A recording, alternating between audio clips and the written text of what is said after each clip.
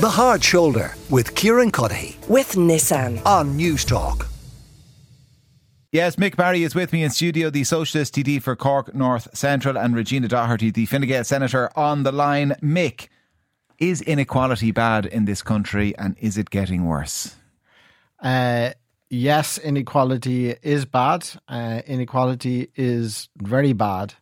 And is it getting worse? Yeah, it is as well. So let's not just give opinions, let's give facts. So I'll start with a couple of basics, won't blind you with science.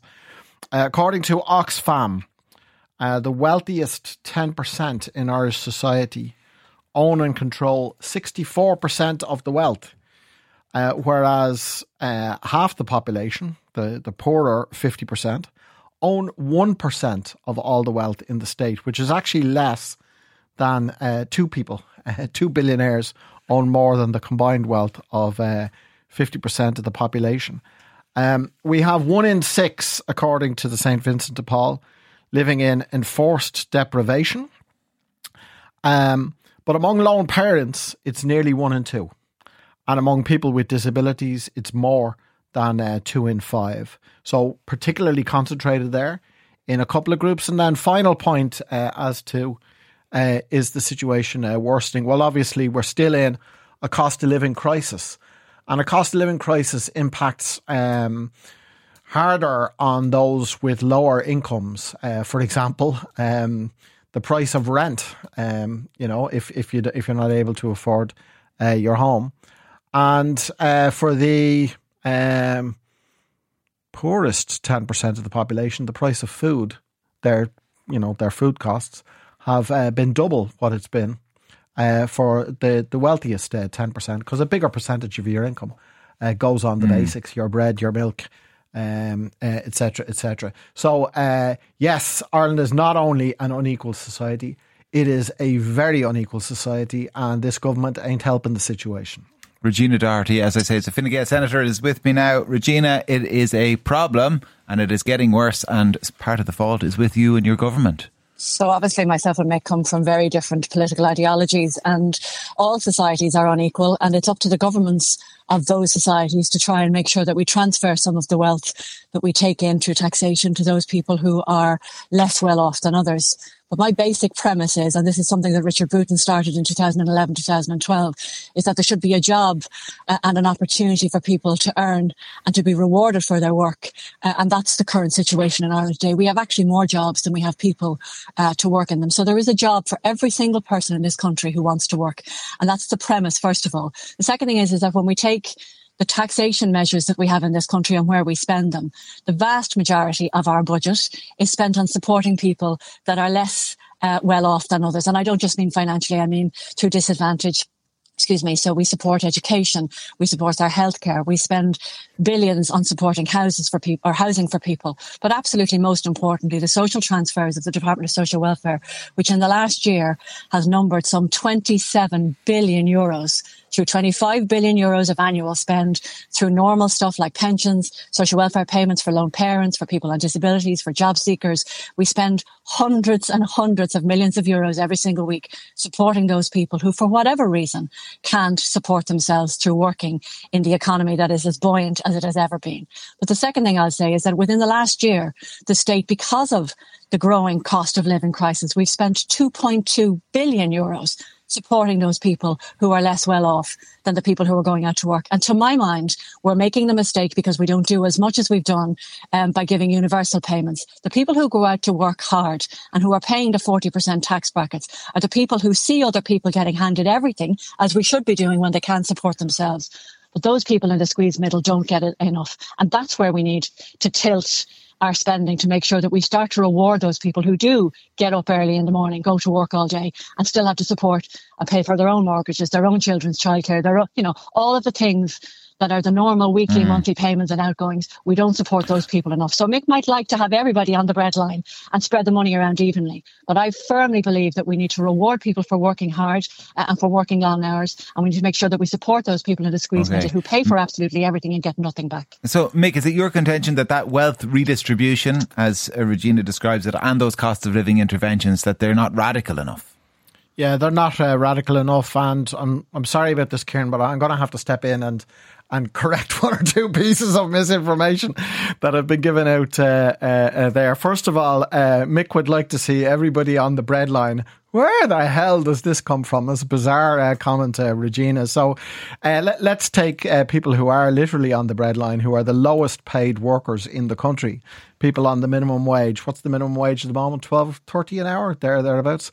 I mean, with the price of rent and the cost of living crisis, the idea that anyone could live on $12.30 an hour, that's bizarre. So I'm in favour of increasing that. Traditionally, I've said €15, although I think 15 is probably too low at this stage. Be interested to hear where Regina stands on that.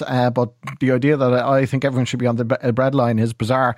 Also, just to step back and make a bit of a historical point, but the idea that all societies are unequal hasn't always been the case, actually.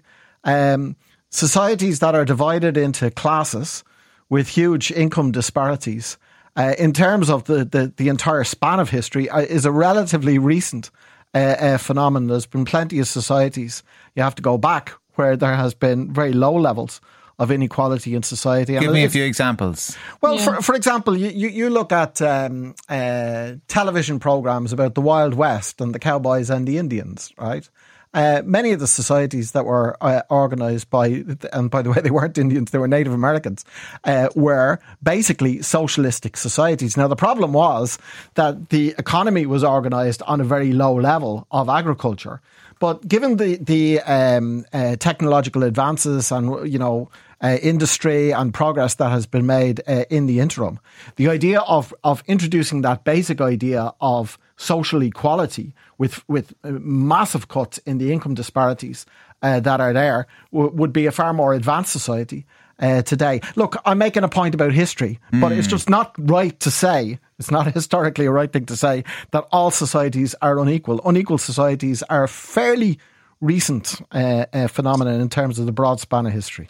So I'm not sure what Mick considers recent, right? Because I'm a middle-aged woman and it's a long time that you'd have to go back to describe a society that Mick is talking about. I think the cowboys and the Indians, are a couple of hundred years ago. In modern, societies today, there are inequalities in every country that I've ever been either in or aware of. And it's up to the government to make sure that they span, the people who need help with making sure that the people who go out to work are rewarded. And that balance, providing those services and the access to people is something that's the fine line that obviously Mick would criticise the current government. But I think in fairness, as a minister who increased the minimum wage 3 times in my 4 years in that department, I absolutely believe that people should be on a living wage, which is why the current programme for government's target is to get them there before the end of this term, which is either next year or the beginning of the following year. So you've been in government for 11 years, Regina, and you're still talking about targets. I mean, pull the other one. Well, no, sorry, Mick, every government has a target, so don't be so naive to think that there isn't moving targets. You've had 11 years to reach those targets. No, and she said they have increased the minimum wage several times in those 11 years. Every year, in fact, Kieran, every year. No, not every year. There have been years when the minimum wage has not increased, and certainly. Not when Fine Gael has been the social protection minister. Okay, every single year since Leo Varadkar, I and Heather Humphreys have taken over, we've increased minimum wage because we value work. We value people who go out to work, and we want to reward them. So that's why. We'll just set the record straight here, right? Fine Gael are in the current government, right? We are. The rate of inflation and the rate of the increase of the minimum wage. The increase in the minimum wage last year wasn't just below the rate of inflation, it was significantly below the rate of inflation. So in reality, your government cut the wages in real terms. You cut the wages in real terms of the lowest paid workers in the state. So don't try and cod the people listening to the radio that you're the champions of the low paid. You've ground their noses into the ground by cutting the pay of the lowest paid workers in the entire state. Regina? There's no grounding anybody's nose into the ground. Fine Gael, and it's not today or yesterday, we've always been the party of work. We've always been the party to reward work, which is why we want to reduce the 40% tax bracket so that people get to take home more of their wages and give to the taxman. But absolutely fundamentally, since Leo Varadkar took over in social welfare, I for 4 years thereafter him, Heather Humphreys for the last 3 years, every single year the minimum wage has increased, moving towards the target of the living wage, which is in the programme for government. So I think it's facile for you to say what you've just said. Our motion, our movement is to make sure that people get paid who get up and work hard and go out to work. They get paid well and they get supported. Well, then in why is it the case? Then why is it the case? And we'll leave aside the question of the minimum wage. I don't think your points are convincing there, but leave that aside for a moment. Why is it the case that virtually every worker, PAYE worker, working person in this country has had a de facto wage cut over the space of the last 12 months. You cannot come on the radio. I'm one of those PAYE workers. It's not really Regina's responsibility to increase my salary, is it? Well, no, but what Mick is saying is that when the changes get made with regard to taxation measures every year, he's suggesting, that the Minister for Finance doesn't actually make allowances in the finance bill so that you, Kieran Cuddihy, won't pay more tax by moving into a higher tax band or by moving into a higher USC tax band. Every single year in the finance bill that Mick votes on, because I'm a senator and I don't get to vote on it anymore, so Mick votes on it, so he should know this. Every single year there is an adjustment made by the Minister for Finance to make sure people like you, Kieran, don't pay more tax just because you might have been moved into a different tax plan because you got a small increase in your salary. That's something that's enshrined in the finance bill. But here we are, we have a fundamental difference here. We talked about an unequal society.